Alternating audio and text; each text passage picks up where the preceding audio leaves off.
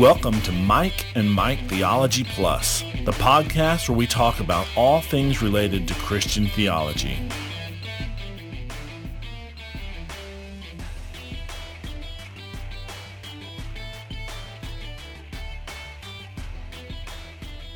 Welcome to Mike and Mike Theology Plus, where theology matters.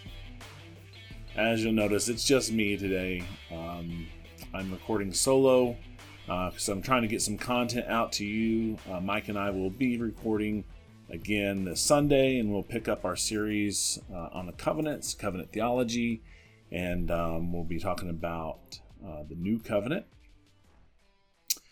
So today I want to talk a little bit about a subject that came up recently on our Facebook group, Theology Matters. If you're into that type of thing and you haven't joined already, I highly recommend that you do join.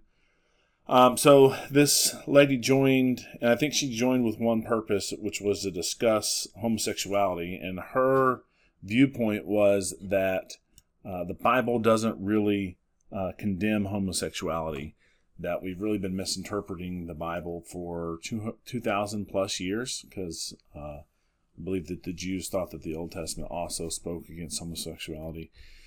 So we're going to be talking about homosexuality in the Bible.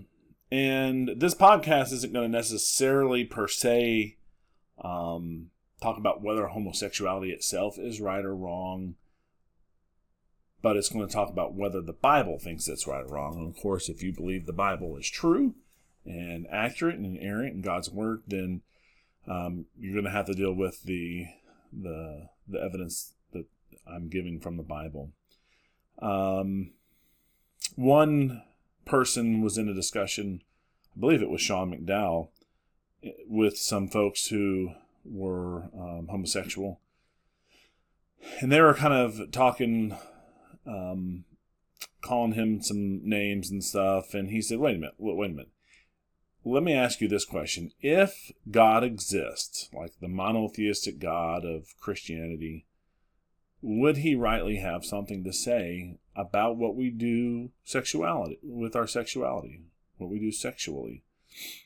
And if they thought about that question, like, yeah, I guess if he does exist, he did create us, then he would have something to say.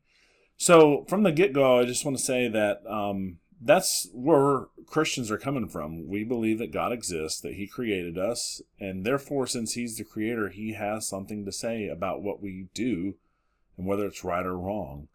And so that's why it's hard for us to just give in to what the culture is saying.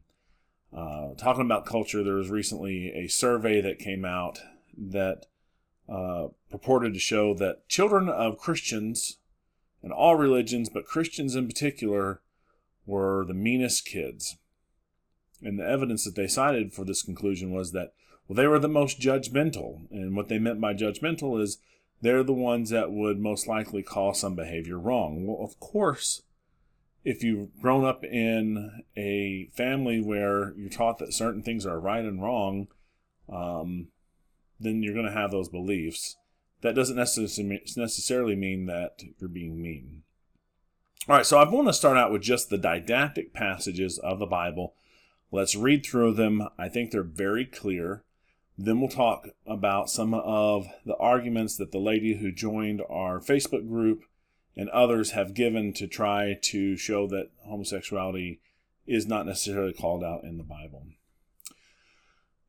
So we're going to start out with the didactic passages first, and we're just going to start in the Old Testament. Now, you may look at this first verse from Genesis and go, this isn't talking about homosexuality, but it most definitely gives the foundation for marriage and sexuality, and it goes all the way back to the beginning. So Genesis 2:24-25 says, "For this reason a man shall leave his father and his mother and be joined to his wife, and they shall become one flesh. And the man and his wife were both naked and were not ashamed."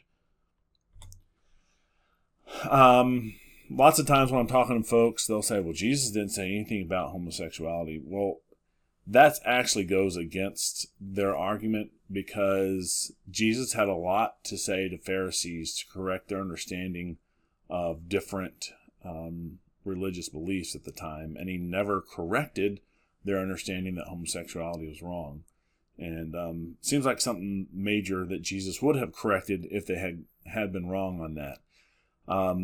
But here he's going to repeat what the verses. He's going to quote the verses that we just read. This is a longer passage, and you could spend a whole podcast on just this passage. But this is from Matthew 19. He says, "Some Pharisees came to Jesus, testing him and asking, 'Is it lawful for a man to divorce his wife for any reason at all?'" So the subject proper is divorce, but it leads to what is the design of marriage? What's the purpose of marriage?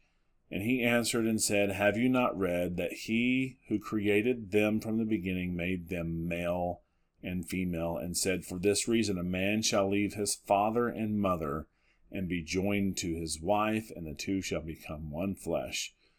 So they are no longer two, but one flesh. What therefore God has joined together, let no man separate.'" And Greg Koukl has really boiled this down by saying, you can get the 1-1-1-1 principle from this. One man, one woman, one flesh. That one flesh definitely incorporates sex and sexuality and intimacy. It also has the idea of oneness and purpose, and oneness in what you're doing, that you're resolved to raise a family together, etc. So it's one man, one woman, one flesh for one lifetime. And that's the standard. And of course, with the disciples, when they heard this, they were like, "Jesus, this is the standard. Who can get married? Wouldn't it be better to not get married?" And Jesus said, "Well, only a few people can actually handle being single. And so it's probably best that you get married, and then you just take marriage seriously." All right, so here are some verses that deal with homosexuality proper. Leviticus 18:22, "You shall not lie with a male as one lies with a female. It is an abomination." Leviticus 20:13, "If there is a man who lies with a male, as those who lie with a woman, both of them have committed a detestable act. They shall surely be put to death. Their blood guiltiness is upon them." Leviticus 20:13. 1 Corinthians 6:9-10, "Or do you not know that the unrighteous will not inherit the kingdom of God? Do not be deceived, neither fornicators, nor idolaters, nor adulterers, nor effeminate, nor homosexuals, nor thieves, nor the covetous, nor drunkards, nor revilers, nor swindlers will inherit the kingdom of God." 1 Corinthians 6:9-10. And I'm noticing that I left out Romans, so I'm going to get my Bible and just read through it because I don't have it in these slides. But 1 Timothy 1:8-10, "But we know that a law is good if one who uses it lawfully, realizing the fact that But we know that the law is good if one uses it lawfully, realizing the fact that the law is not made for a righteous person, but for those who are lawless and rebellious, for the ungodly and sinners, for the unholy and profane, for those who kill their fathers and mothers, for murderers and immoral men and homosexuals and kidnappers and liars and perjurers and whatever else is contrary to sound teaching." So that verse, along with the others, calls out homosexuality as being wrong. And I'm just going to grab my NASB, and we're already in Acts. We're just going to turn over to Romans 1.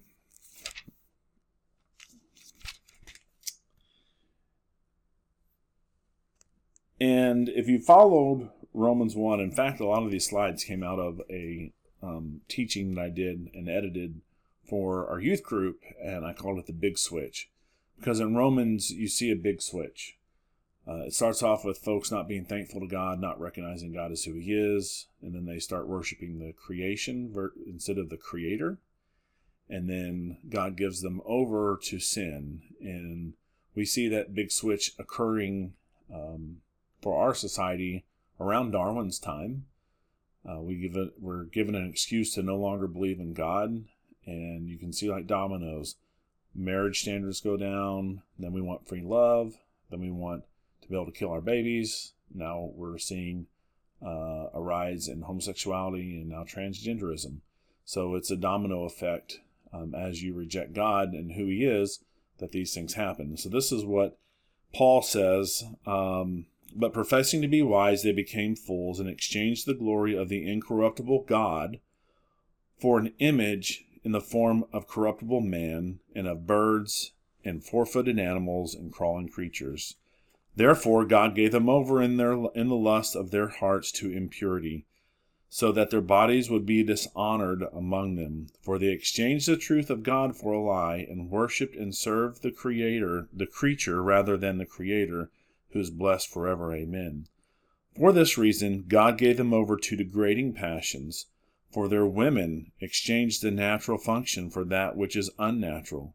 And in the same way also the men abandoned the natural function of the women, and burned in their desire toward one another, men with men committing indecent acts, and receiving in their own persons the due penalty of their error. So there you go. So those are the didactic passages on homosexuality. Now we're going to move to some narrative passages. And this is the famous passage on Sodom and Gomorrah. Of course, Genesis 18. If you've been following our series on the covenants, you'll notice this happens right after one of the places where God gives Abraham a covenant. Talks about the Abrahamic covenant. And now they're going to go down and destroy Sodom and Gomorrah. And it says, and the Lord said, the outcry of Sodom and Gomorrah is indeed great, and their sin is exceedingly grave. I will go down now and see if they have done entirely according to its outcry, which has come to me, and if not, I will know. Of course, open theists like to really push on verses like this, but if we take them literally and not as anthropomorphisms, then this one displays it. God doesn't even know what's going on in the present, so obviously this is an anthropomorphism. But that's kind of a rabbit trail that's free. The main point is that Sodom and Gomorrah's sin is exceedingly grave. We get to Genesis 19. There's a whole bunch going on in Genesis 19. You can read that whole chapter. The angels show up. Lot sees them at the gate. He brings them into their house and says, hey, you're not going to be safe out here. Seems odd.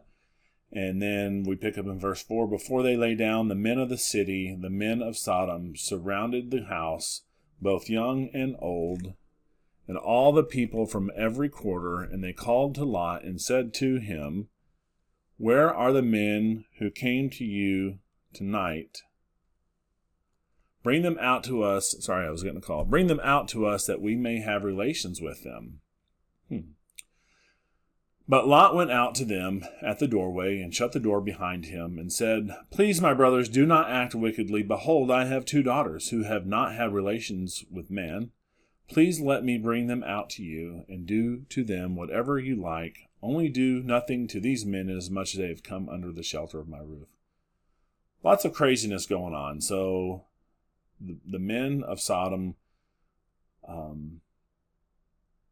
are beating down Lot's door, trying to. Eventually, we're going to read that the angels cause the men to go blind, and they're so in lust with their passions that they go around blindly, still trying to knock down the door and get in. Very odd. And then I find Lot's solution to the problem, like, what are you thinking, Lot? Here are my virgin daughters. You can do to them what you want to, but please don't harm these guys, which very, very odd. Some folks have tried to argue that the men weren't trying to have sexual relationship with the angels. I don't know how you could read this and not get that from this passage. It clearly says they want to have relations with them. I don't think they mean let's sit down and have tea and crumpets, which is further evidenced by Lot saying, well, I have 2 virgin daughters. What would, if they're just wanting to have tea and crumpets, why would their virginity matter? And do with them as you will. Just don't harm. Just don't try to have relationships with these guys. So I think it's very clear. Now, kind of already starting to answer some of the objections that you might hear about this passage. So if you go to Ezekiel 16:49, the liberals out there want to tell you, we've missed it on Sodom and Gomorrah. All they're being punished for was that they weren't very hospitable. Behold, this was the guilt of your sister Sodom. She and her daughters had arrogance, abundant food, and careless ease, but she did not help the poor and needy. See? Those angels came and they weren't hospitable. They had a lot, but they were careless. They didn't help others. That's the background. If you continue reading, thus, verse 50, they were haughty and committed abominations before me, therefore I removed them when I saw it. So maybe 50, 60 years earlier, they, were very wealthy. We know that Lot chose that part of the area when he and Abraham went up because it was luscious, it was green, they had an abundance. And because they had an abundance, they became arrogant and haughty and proud. And thus they were given over to these abominations, and therefore God took them out. I was talking to one guy, he's like, well, you're not letting the rest of the Bible interpret the Bible. Here Ezekiel says that they were taken out because they were inhospitable. And I want to say, well, have you read Jude? Because that's also the rest of the Bible. Jude, short little book. In the middle of it, he says, now I desire to remind you, though you know all things once for all, that the Lord, after saving the people out of the land of Egypt, subsequently destroyed those who did not believe. And angels who did not keep their own domain, but abandoned their proper abode, he has kept in eternal bonds under darkness for the judgment of the great day, just as Sodom and Gomorrah and the cities around them, since they, in the same way as these, indulged in gross immorality and went after strange flesh, are exhibited as an example in undergoing the punishment of eternal fire. So Jude, another part of the Bible, telling us about Sodom and Gomorrah and the fact that they were punished because they went after strange flesh. All right, so if you're going to argue against a biblical view on homosexuality, the view that I just put forward right there, you got two options. One, you can just say you're misunderstanding the Bible.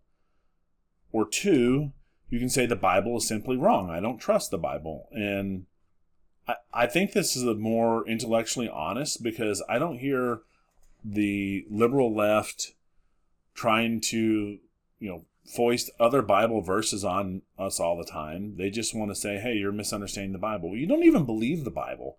Why are you using the Bible as a standard for me if you don't believe it? But then they'll try to say we're misunderstanding the Bible. So let's go over some of the arguments through the 80s to today that have been given against the understanding that I just came up with. So this is John Boswell. He was around in the 1980s, and he contends that the Bible displays many homosexual couples. And even if he's true, even if what he said, he only gives 3 examples. He gives David and Jonathan, the example that's always given. Ruth and Naomi, that's weird. Okay, even weirder, Daniel and Ashpenaz. Now you may not even know who Ashpenaz is. He's the eunuch that's over Daniel and Hananiah, Azariah, and Mishael. No evidence, nothing that I've ever read could lead me to believe about Ruth and Naomi, Daniel and Ashpenaz. I can see how someone who's wanting to read in homosexuality could see it in the David and Jonathan relationship. But it's clear that you're reading that in.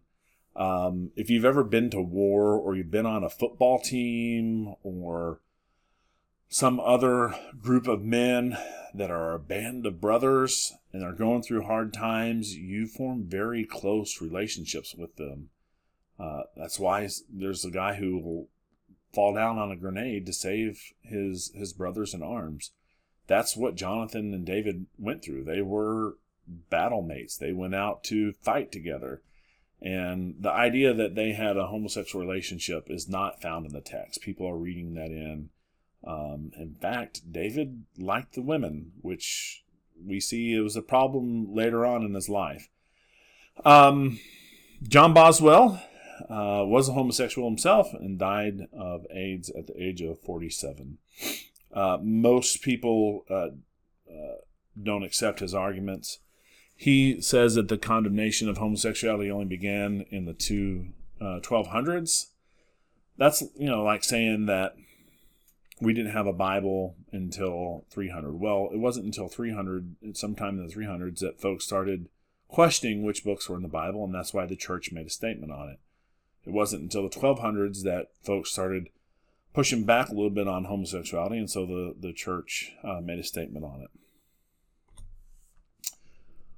All right, this is Dr. Ann Niland, and you'll find these arguments still on the internet today.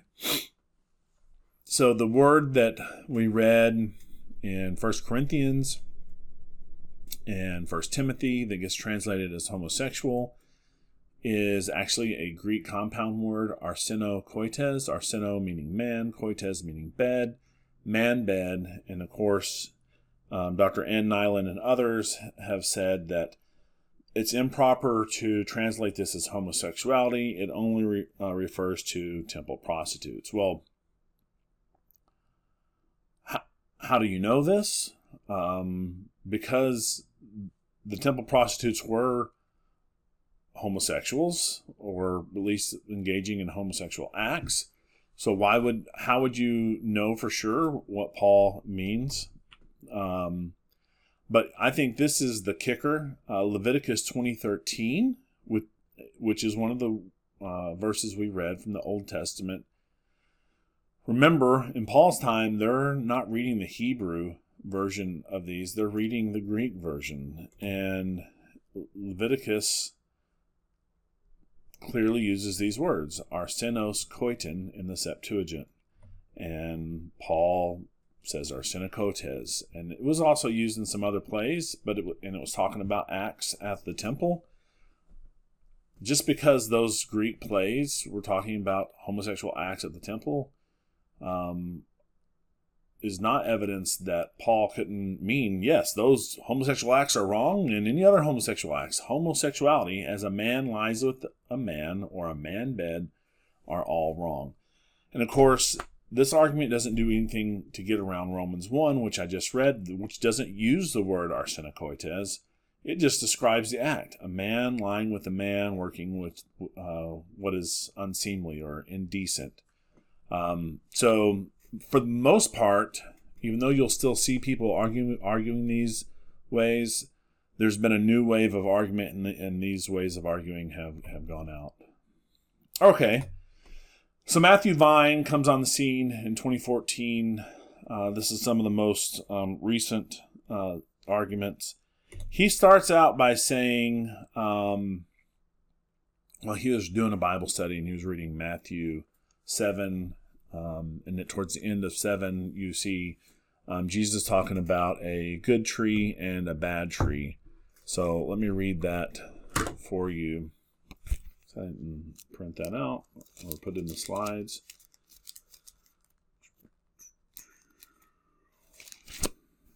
All right, Matthew 7:18.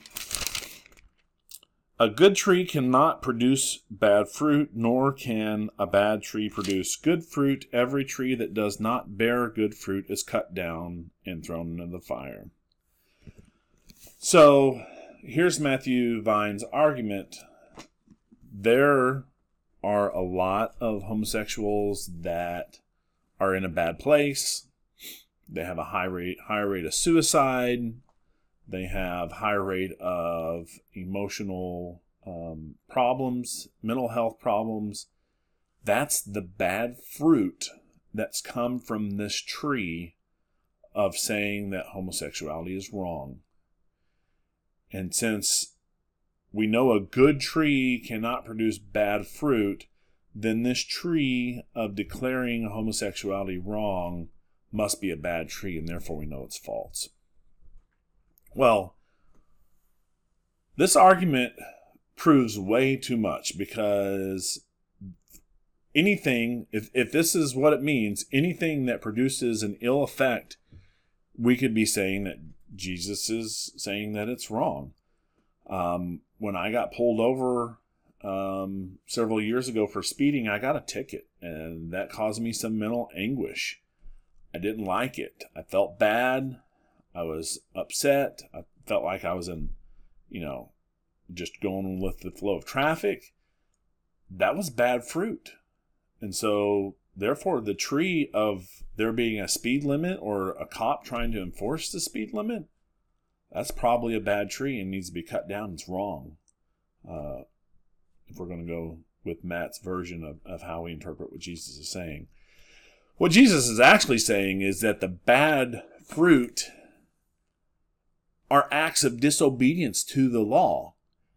And when you do that, then you know you're a bad tree. That's clearly what he's saying. Because if you keep reading, so then you will know them by their fruits.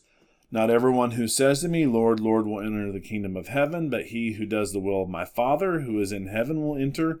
Many will say to me on that day, Lord, Lord, did we not prophesy in your name, and in your name cast out demons, and in your name perform many miracles? And I will declare them, I never knew you. Depart from me, you who practice lawlessness. The bad tree are those who do not do obedience to God's law. Very clear and simple.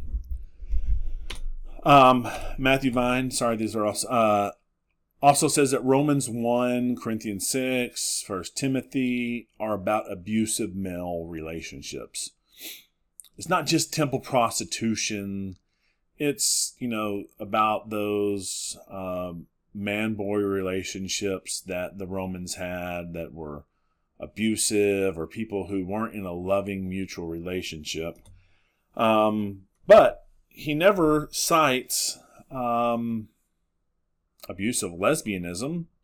There's no record of abuse of lesbians in the ancient world. And yet Paul in Romans 1 talks about women exchanging the natural for the unnatural. And then Paul talks about idolatry. So is Paul in Romans 1 only talking about abusive idolatry? He also talks about fornication. Is Paul only talking about abusive fornication? Or is he talking about homosexuality, lesbianism, idolatry, and fornication? All of them are against God's law. That's the most natural way to read what Paul is saying and make sense of everything that he's had to say. He did say this in one of his talks: almost no one will be persuaded by the use of Scripture. Christians have too high a view of Scripture. Well, amen.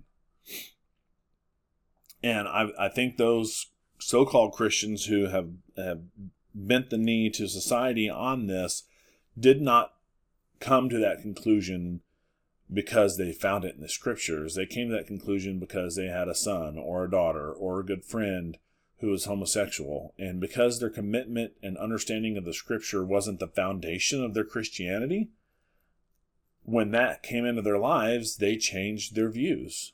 I'm not saying that you can't learn more about the struggles of someone who's homosexual and therefore maybe understand their plight more if you had a son or a daughter that was dealing with that sin. That wouldn't make it right then, because the Bible is God's eternal word. All right. A last charge. You're being inconsistent. You're reading these verses from Leviticus, and the Bible says a lot that you don't even follow. When someone says this, they need to go back and listen to our stuff on the covenants, particularly the Mosaic covenant, and understand the Bible as a whole. Yes, I eat bacon. Yes, I eat shrimp. Yes, I cut my hair. Yes, the other Michael has tattoos. Yes, I wear clothing of mixed fibers. Yes, I drive more than, so far on a Sabbath. I don't keep the Mosaic law because I was never under the Mosaic law. I don't argue about Leviticus passages. I think they're 18 and 20. because I'm saying you're under the Mosaic law, therefore you need to keep the Mosaic law. That's not the argument at all. So we're not arguing like that, and no one is saying that a proper understanding of the Bible means that we're keeping the law. Just read, Galatians. There's a famous West Wing quote or famous West Wing scene where there's some woman who says she's against homosexuality, and the president, Charlie Sheen's dad, I don't remember his name, I'm sure y'all are all shouting it out, starts asking this lady, do you eat shrimp? Do you do this? Do you do this? Well, if you're not going to keep those parts of the Bible, why are you trying to, foist this part of the Bible on us? Well, just a quick review of the Mosaic Law.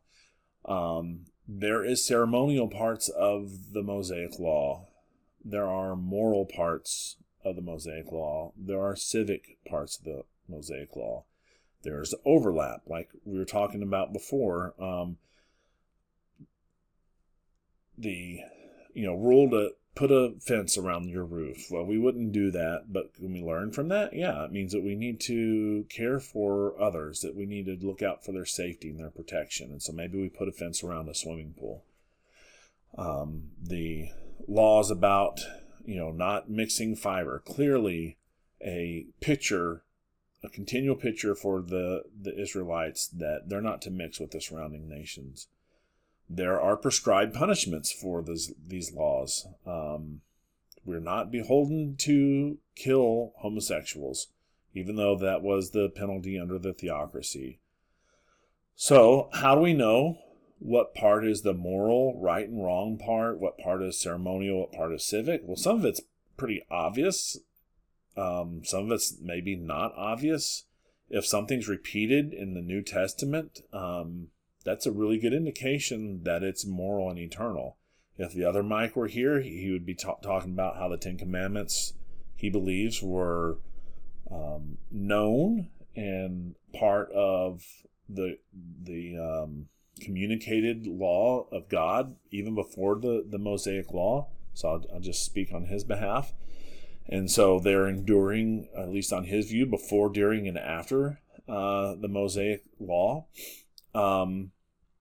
So clearly, homosexuality goes against Genesis 1, which was before the law, goes against what Jesus says in Matthew 19, goes against what Paul is saying. And so we're not being inconsistent. We are trying to thoroughly understand the Bible and to live by it. And those who raise these things show that they are very ignorant of the flow of the Bible, how the Old Testament is bringing about a Messiah who can save the world from its sins. Okay, so that is, in my view, the evidence from the Bible on homosexuality. The four common arguments: there's homosexual couples, arsena coites.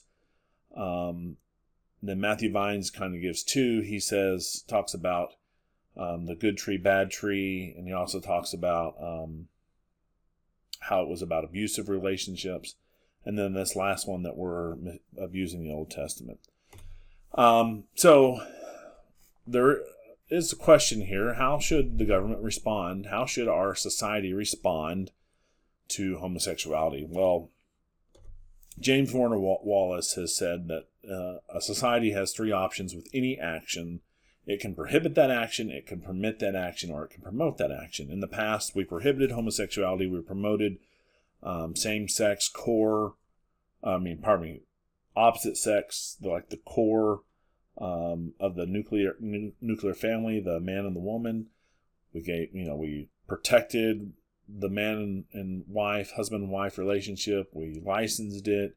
We gave certain benefits to it. Some of that's eroding now. In the 60s and 70s, we started to stop prohibiting homosexuality. We took those sodomy laws off the books. So now we moved from prohibit to permit, and now we're in full-on promotion as a society. Where is right? I think that there are practical issues with trying to prohibit. I I do have some pause thinking about, police raiding an apartment of two guys and trying to find out whether they're just roommates or not. However, I know that laws inform the conscience of the people. As soon as marijuana started being legalized, polls showed that people started thinking, oh, the marijuana's fine. Well, why did their thinking on marijuana change, overnight? Well, it's because the law changed, and the law informs the hearts and the minds of the people. So I would probably be for some type of law that said that this is wrong, but with limited penalties. I don't know how to practically work that out. We should not be promoting it. All right, so we've been talking about homosexuality. Along with that, just like we said, when homosexuality became accepted, now transgender would start to try to be accepted, and pedophilia. Well, guess what? We weren't lying and we weren't wrong. Those things are there. There's a TED Talk on pedophilia and why they're just misunderstood, and they can't help this choice that they have, or this feeling that they have. So transgenderism, I really feel for these folks, deeply confused folks. If you ask them, they will say they feel like a man trapped in a woman's body, or vice versa. Some of these notes are left over from the study that I did with our youth kids, but in homosexuality, there's a gender, what sociologists, psychologists would tell you, there's a gender disassociation that's at the subconscious level. I don't know what that means from a Christian worldview. They're just saying that there is some way that the male is relating to a female or vice versa, but it's not at the conscious level. For transgender folks, that's moved from the subconscious to the conscious. Whatever that means, it means that they're aware that they feel like they're a male or a woman. And so they will tell you there's a mismatch. Something's wrong. My mind and my body, they don't match. My mind doesn't feel like it belongs in this body. So what's the solution to that? Should we slice the body and cut the body? Change the physical, or should we try to help change the non-physical, the mind? There are no actual sex changes. Every cell in a male is going to have that X chromosome. Every cell in a female is going to have those double Ys. There are only mutilations, and there's story after story of folks who have had these operations, who've gotten the hormone treatments, who've now lived their lives as the opposite gender from how they were born, and they're not satisfied. The guy who pioneered the sex change surgery at Johns Hopkins says he will not do it anymore because they pioneered it because they wanted to give relief to these people. And the suicide rate doesn't change before and after these treatments, because the person there's still a mismatch, and cutting the body does not fix that mismatch. Folks will argue, well, the reason why they have such a high suicide rate is because they're so oppressed.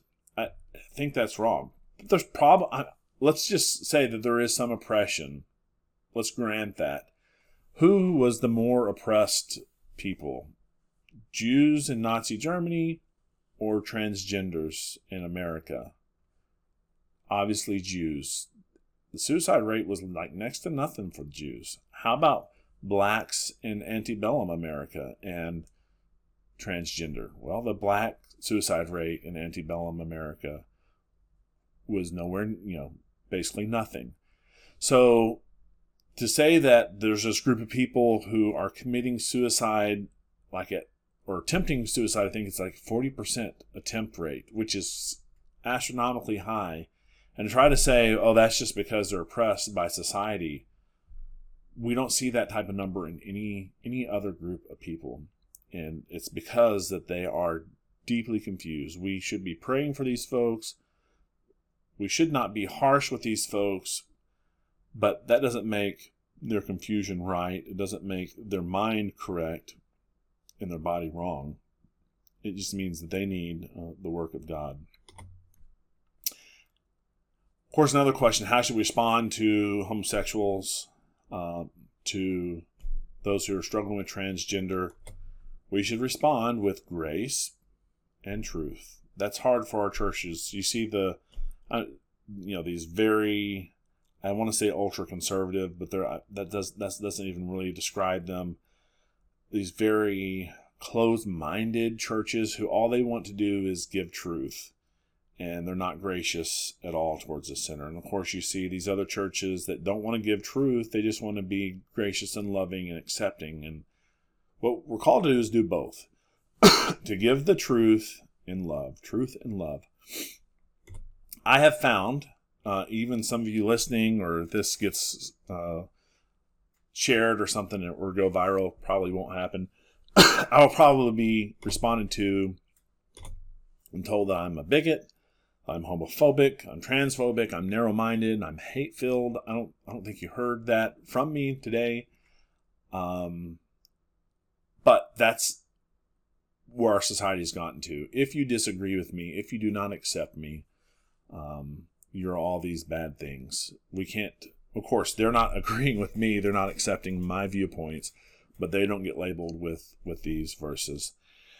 As Christians in our society, we need to stand firm, like this lighthouse amongst the waves. I'm not sure that this is a real picture or not. It's probably Photoshop, but if it is, cool.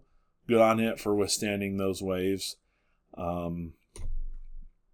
Remember, professing to be wise, they became fools and exchanged the glory of the incorruptible God for an image in the form of corruptible man, and of birds, and four-footed animals, and crawling creatures. Let's keep God at the center. Let's not start worshiping creation instead of God. The fear of man brings a snare, but he who trusts in the Lord will be exalted. Don't fear man. Don't fear what society's going to do for you. Remember, bring grace and truth. Be humble, be open, be gentle, but don't compromise what the Lord has said. Because while the fear of man brings a snare, the fear of the Lord is the beginning of wisdom, and the knowledge of the Holy One is understanding. So thanks for listening. We want you to think well, walk humbly, do justice, and love mercy. Thanks. Bye.